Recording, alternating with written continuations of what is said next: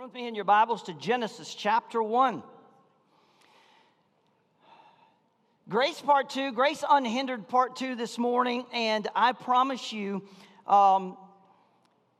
there's not enough time on a Sunday morning to work through all the things that we feel like the Lord shares with us as we prep, and the interns and some of the young guys who are learning to teach and preach the Word of God. They're coming in on Thursday mornings. We had a room full from 9 to noon, and we finalized the sermon together. And there's just so much that comes out and those type of things. But someone should write a book. Maybe that'll happen. Who knows? But we're taking a lot of notes, especially from the things that we just don't have time to share. But this morning, I want to talk about the grace of God as this whole series pushes us to the things that hinder us from experiencing God's grace in its fullness. And there are a lot of things in individuals' lives that keep us from fully understanding grace. And one of those is you never really get to understand the grace of God that you receive until you have to give it away.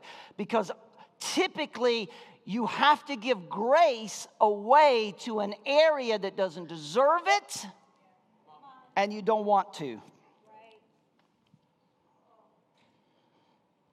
And I firmly believe that until you're required to do that, you can never understand the depth of God's grace, and it's one of the hindrances to receiving it in its fullness. I'm going to start again in Genesis chapter 1. And today, I hope that a particular area in the Scripture brings you a new revelation in a way that will change the way you view the rest of the Scripture from chapter 2 all the way to the end of Revelation. Watch this. Are you ready? Are you ready? Mark, are they ready? They're not ready. They're not. Mark was sitting on Thursday and he was just like, right? Like, watch this. They're not ready, Mark. Genesis chapter 1, verse 27. So God created man in his own image. In the image of God, he created him, male and female. Everybody say male and female. He created them. This is Genesis chapter 1. This is before the fall of man in Genesis chapter 3. And God blessed them. And God said to them, be fruitful and multiply, fill the earth and subdue it, and have dominion over the fish of the sea, over the birds of the heavens, over every living thing that moves on the earth. And God said, behold, I have given you every plant yielding its seed that is on the face of the earth, and every tree with seed in its fruit you shall have for food. And to every beast of the earth, and to every bird of the heaven, and to everything that creeps on the earth, everything that has breath of life, I have given every green plant for food. And it is so. And God saw that everything that he had made, and behold, it was very good. I love the way the ESV puts that. And there was evening, and there was morning, the sixth day. So, Father, bless the reading of the word to the hearing of our ears and the receiving of our heart in Jesus' name. And everyone said, amen. Boy, how do you preach a grace sermon from Genesis chapter 1? Well, I'm glad you asked. How do you preach a grace sermon from the creation story? We know that in the midst of all that God declared good, there was one thing that did not please God. Although I think we are confused as to why it didn't please God. There's one thing in Genesis chapter 2 that God says, it is not good that man be. And so here we are confronted one more time, but in the beginning. Because we typically start in the middle and move to the end, and so we don't pay as much attention to the beginning as we probably should. But here we are confronted with the unending love and commitment of God to mankind. Can I ask this question? And I hope that by the end of this message, every woman in this room is unbelievably blessed. Why create woman?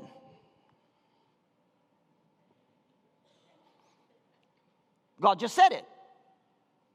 Because it was not good that man be. The problem with this thought process is that God's going, everything's good, and all of a sudden God's taking an inventory of everything's good, and he says, oops, something's not good. Now I've got to punt, and I got to try and fix this not good, so I'll create woman. And so in our mind, in our culture, in our attitude, woman can be a secondary thought to God's plan, and therefore not have as much value. Come on, ladies. Because it's not good that man be alone. I'm going to ask you a question. Is God dealing with loneliness?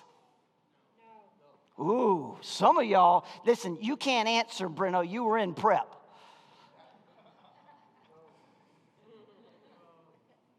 Was Adam lonely?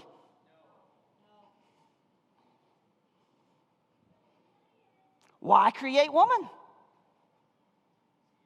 If God is dealing with loneliness, but Adam was not experiencing loneliness, why create woman? Why create her? Because that's the grace of God. That's God's undeserving favor. We see from the very beginning of creation that God desires what is good for us. God wanted, and I believe God continues to want only what is good for us. And so when God saw that man was in this position, he acts. But what is the incomplete that God is actually dealing with? See, I think it's a mistake to run past this portion of Scripture too quickly. Why male and female? Why male and female? I mean, why not just come up with some giant electronics store full of men? Why not just come up with some giant outlet mall full of women? I mean, we would have never known the difference. But God would have known. Was God jealous that all of creation had male, or Adam jealous that all of creation had male and female, but he did not? He wasn't. Adam had no concept of loneliness. The Bible says God came every day.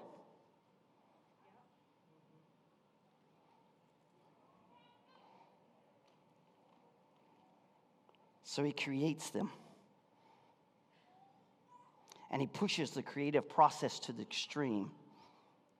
And I believe that here, more than anywhere else in the Old Testament, God reveals his feelings towards us. He wants the best for us. So he fills creation with extras for us to enjoy.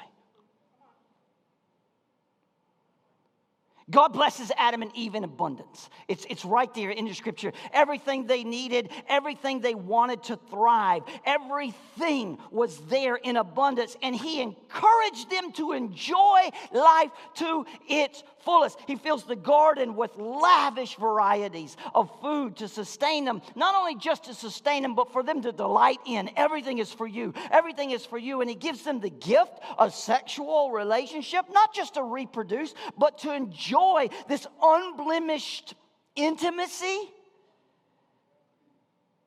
And what I love about this scripture is that God gives them something that's incredible that he gave nothing else he created.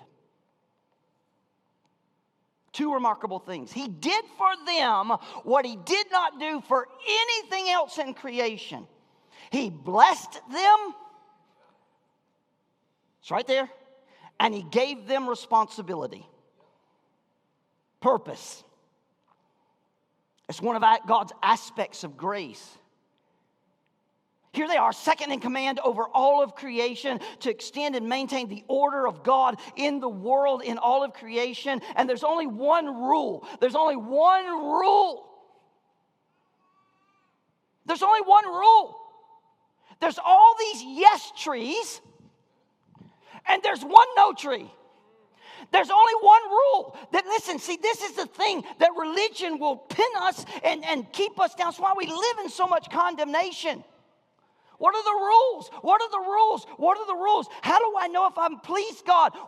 Listen, in the beginning, in God's abundance, grace, and lavishing His blessings, everything, there was one rule and lots of yeses. Yes, yes, yes, yes, yes, yes, yes. Matter of fact, you don't even have to ask. Yes, yes, yes, yes. There's one no. Not because of anything else other than it was God's. That's mine. Come on.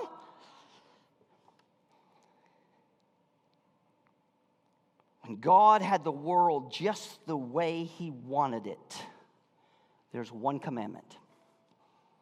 Come on, church. It's unbelievable. Just the way God wants it. See, this is critical in our understanding of God's grace in our life. In the beginning, there's no guilt. There's no condemnation. In the beginning, the first two people never, ever, ever went to sleep at night wondering where they were with God. They never wondered.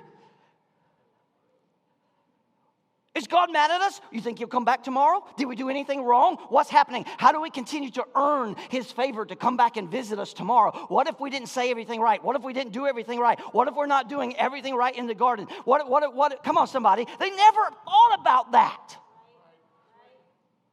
They never went to sleep wondering where they stood with God. Wouldn't that, come on, church, wouldn't that be the greatest aspect of our revelation of grace? That we would never have to wrestle in our life where we stand with God. Come on, have you had bad days? And in those bad days, one of those things at the end of the day is just like, oh, I know God hates me.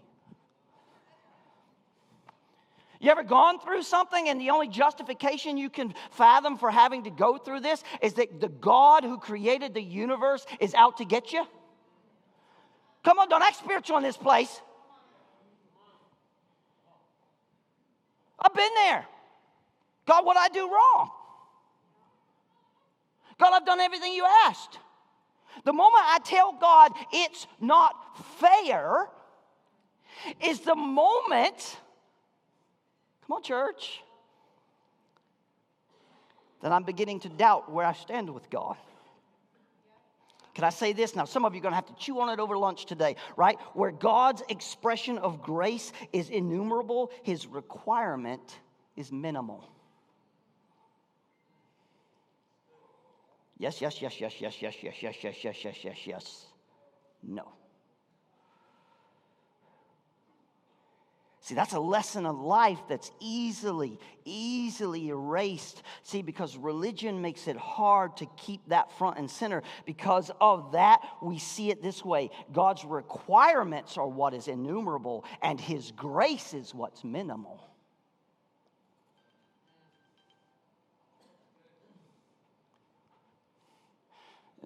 No. Yes. Come on, you ever felt like that's God's job in your life? Just to say no? Come on, parents, how many times have you told your kids, I said no because I love you?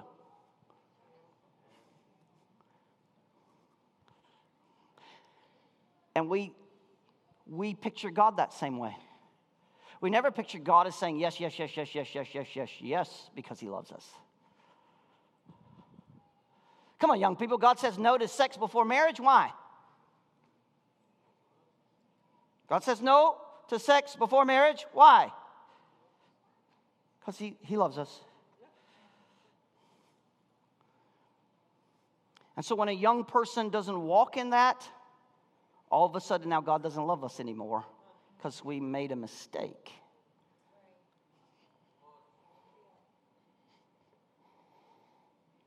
Come on, husbands. Love your wife as Christ loved the church. He died for her. He gave up everything he was for her. And when we don't do that, come on, church. Come on, gentlemen. Come on.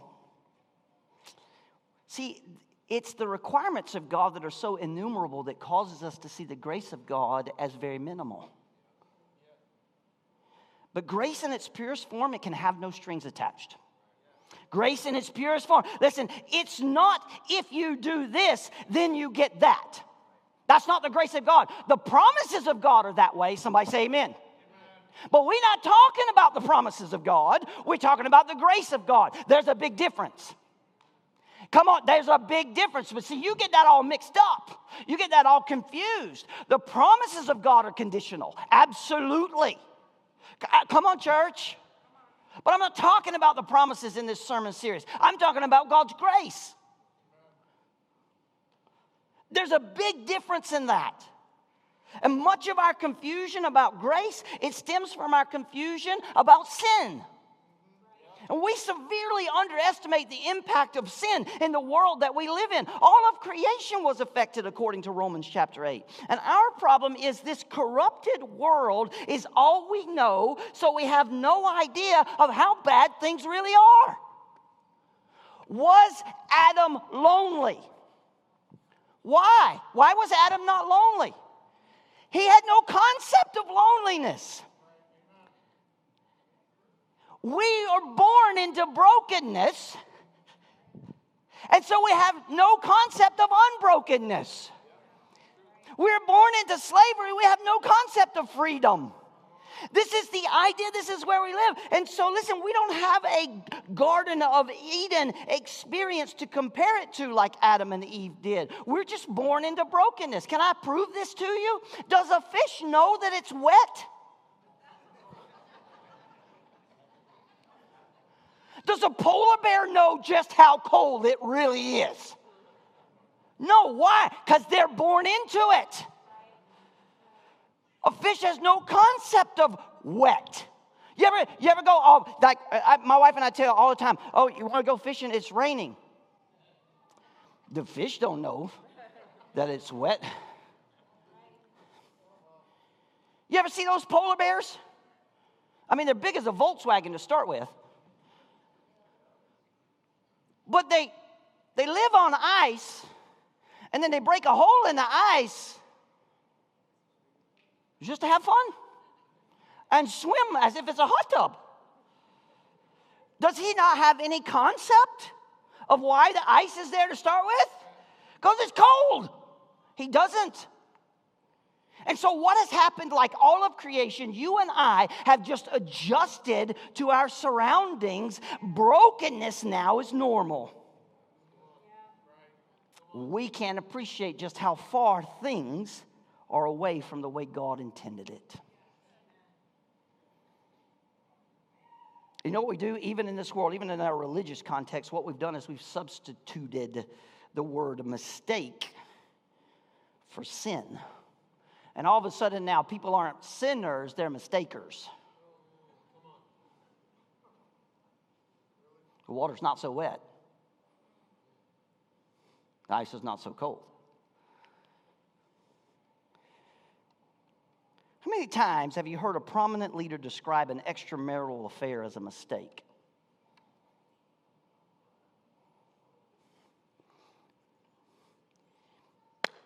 Can I say it? I'm not real sure you found yourself naked with somebody you're not supposed to be naked with and say, oops, how'd that happen?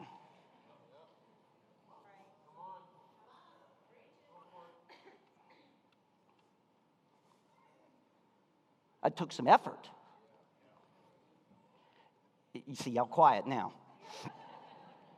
Because, see, I just believe that unless both of those parties are blindfolded and gagged, I don't think it's possible to have an accidental affair. Oops. Oops is what I do when I stub my toe.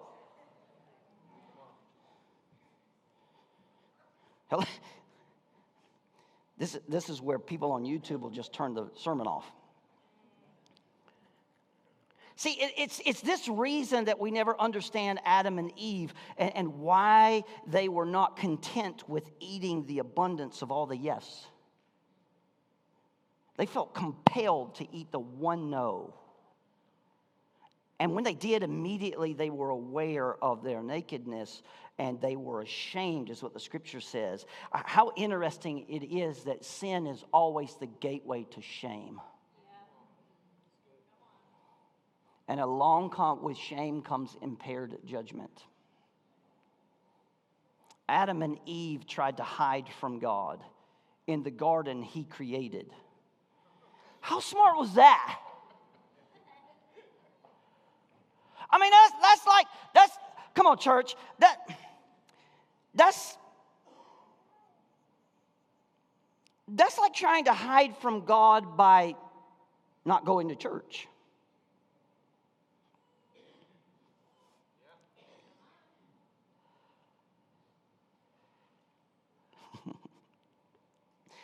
It's not smart to try and avoid God by avoiding church.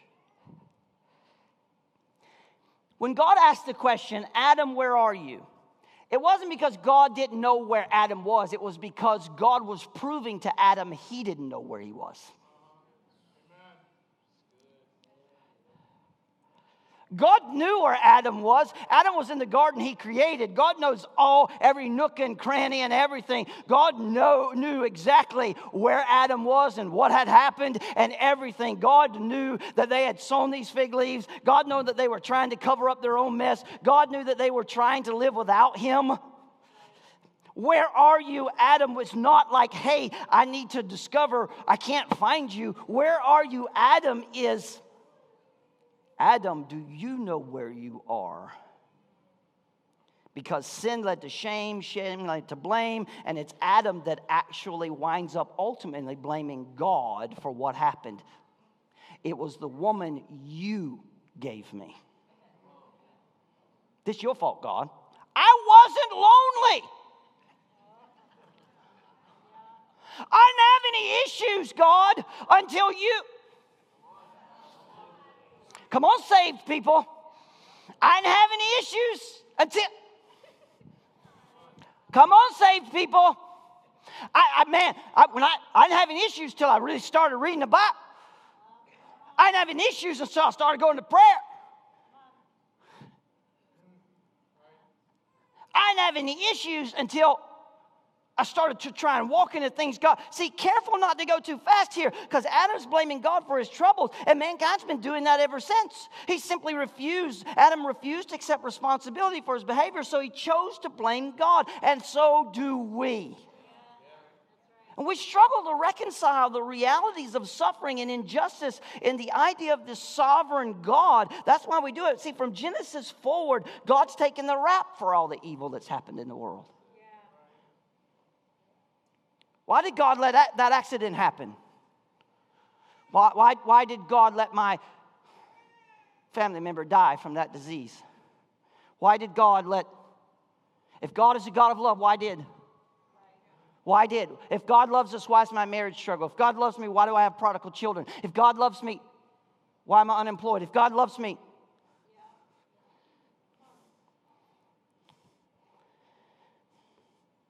See, our rationale is just as flawed as Adam's.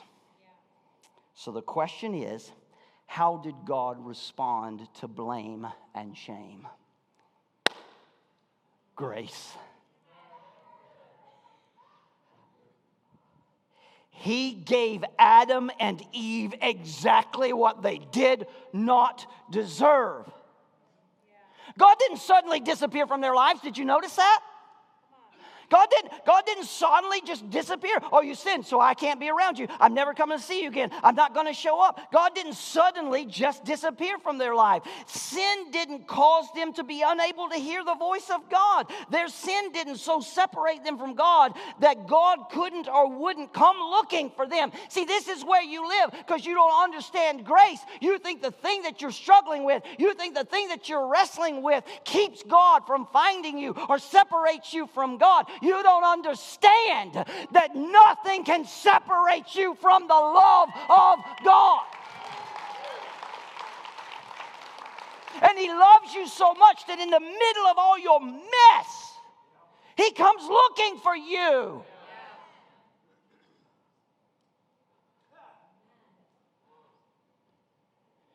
Can I just say this? God's not afraid of your dirt. God's not afraid of your stink. You're not going to get God dirty with your mess.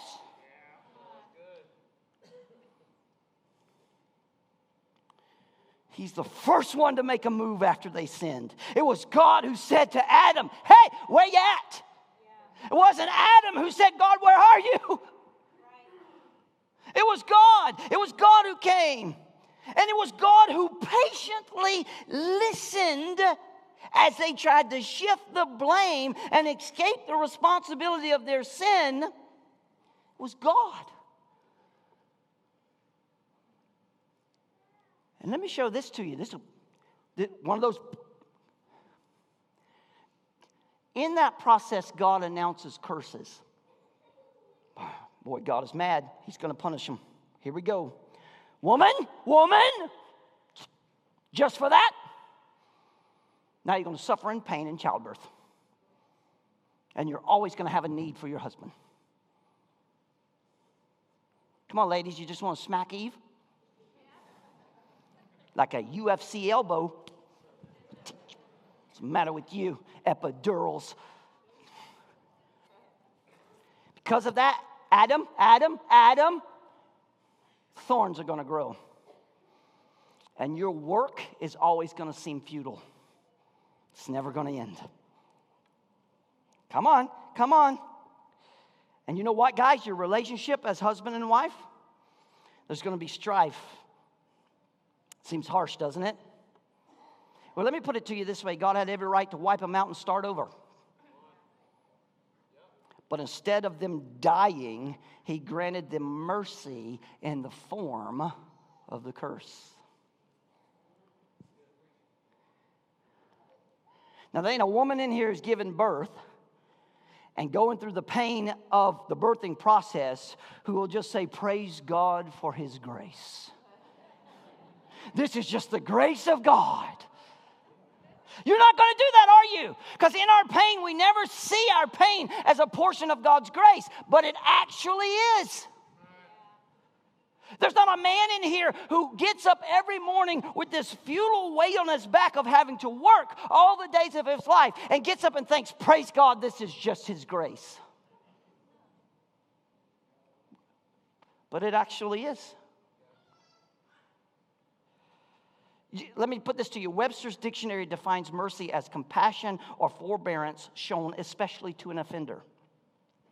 So God demonstrated mercy by holding back justice, the justice that Adam and Eve had earned through their disobedience.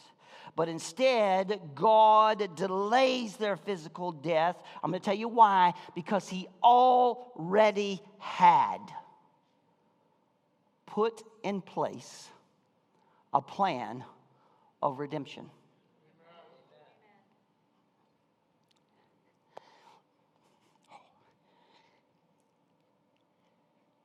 To curse in the Hebrew means to surround someone with obstacles. Now, all discipline feels like curse. Somebody say amen. But discipline teaches us two lessons: that disobedience has consequences and obedience leads to freedom.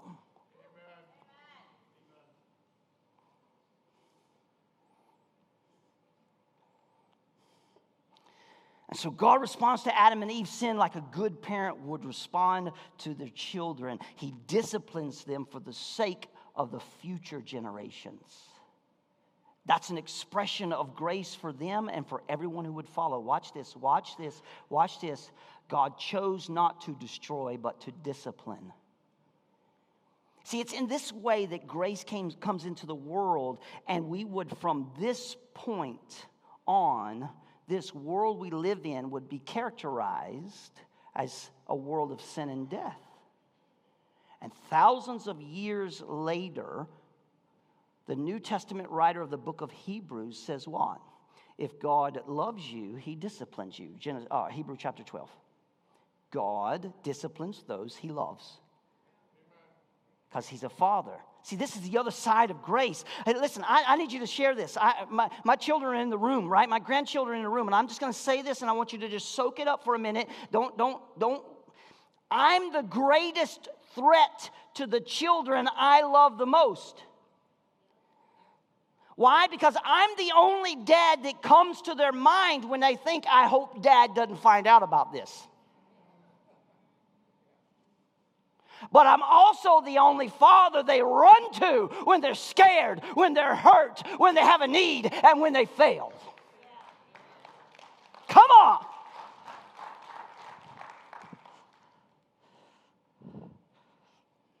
So it's no surprise that after God disciplines them, that he gives them what they needed. Genesis chapter 3, verse 21. Hello, somebody. It is so good. And the Lord God made for Adam and his wife garments of skin and cloak grace. He gave them what they needed.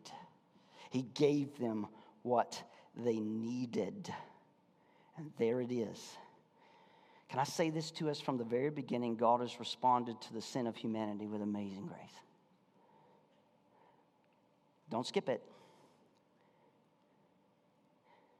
God outlines the consequences of their behavior, and then he addresses the serpent. Here we go. I'm trying to get to the point here.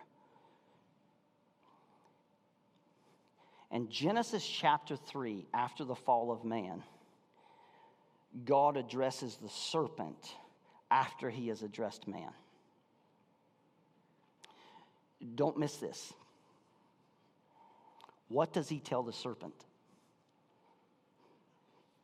Oh. Do you know the first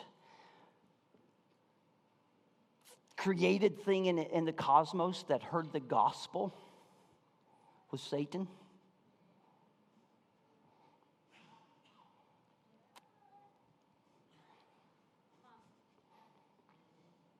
Not Adam, not Eve. God preached the gospel to Satan. Yeah, you can't just read your Bible. Watch this. You gotta. Come on. You gotta read your Bible. Are you here? He foreshadows the coming of the one who would take the full brunt of the sin's penalty, right? And so what he says is, he says to Satan, the woman's offspring, you're going to bruise his heel. But he, everybody say he, singular. The woman's offspring, plural. But he, singular, is going to crush your head. In Genesis chapter 3, God preaches the plan of redemption to Satan. The bloodline, the Messiah, is coming through the woman. Why create woman? The Messiah can't come without her. He can't come without her. He cannot come without her. When God says it's not good for man to be alone, what God is saying is, in order for my plan of redemption to go forth, before the fall of man ever happened, God is saying, I'm a God of grace. I'm a God of mercy. And I've got to create this woman because I got a plan of redemption, because through her is coming the Messiah, the one who will save the world. That's the grace of God. That's the, Mark, do it with me. Why create woman? Because Adam was lonely? No, because God already had a plan of redemption before man messed it up. And I need you to know something in this room right now. If you're in this place and you don't think you're worthy of who God is and what God wants to do for you because you've messed it up, you don't know that long before you came around and walked into that pile of poop that God already had a plan to restore you, to wash you, to clean you. God had a plan. Your stink is not greater than His grace. Glory to God. Why create woman? Because He's a God of grace. Oh my goodness. It's right there in Genesis chapter 1. He created a male and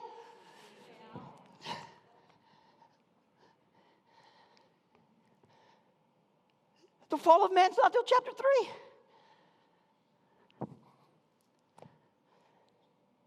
The plan of redemption is in place. In chapter 1.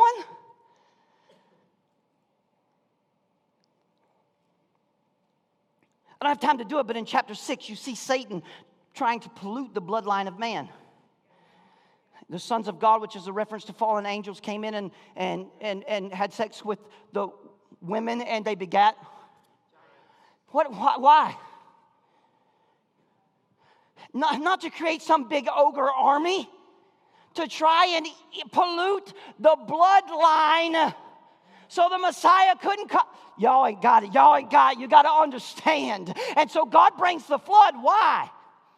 So the bloodline can't be corrupted. He wipes who off the earth? And He starts over with who? Noah, his wife, and their, oh, glory to God, it's His grace.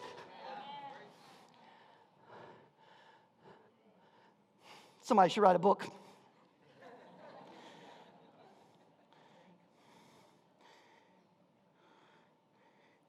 In this transition from the world, I don't even know if I can repeat all that during second service, so y'all pray for me, because none of that was in my notes.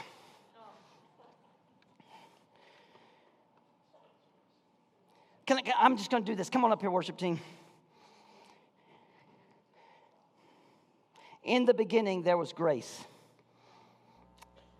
Say it with me. In the beginning, there was grace. But watch this, watch this, watch this. That's just the beginning.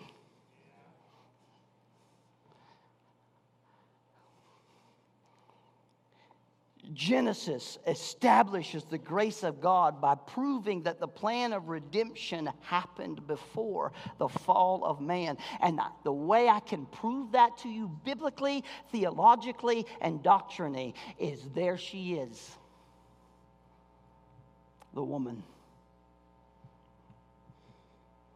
It's not good for a man to be alone. See, if you think God's trying to deal with loneliness, what you think is God made a mistake and He's had to punt. And you devalue the woman as if she's a secondary thought. She's not. She was already part of His plan. It wasn't like God's walking through the garden one day and was like, hey, wait a minute. Is God dealing with loneliness or a planned redemption? Oh, church, it had nothing to do with loneliness and everything to do with redemption. Grace! Grace, grace, grace. You can't have the Messiah without the woman. Stand with me. I love it. I love it. I love it. God tells Satan, the Messiah is coming through her. The one you deceived, the one you targeted, the one you came in through the back door. Guess what? The Messiah is coming through her. Grace was established before sin ever came into the world. I'm going to say that again. See, this is why you think your sin is too great for God to forgive. That's a hindrance to receiving the grace of God in your life. And I can prove it to you. Grace was established before sin entered the world. Man! The gospel wasn't a last-minute punt. The gospel wasn't an oh no, what do we do now? The gospel of grace was completely established before sin came into the world. Genesis chapter 1, verse 27. You should circle it, highlight it, and write grace.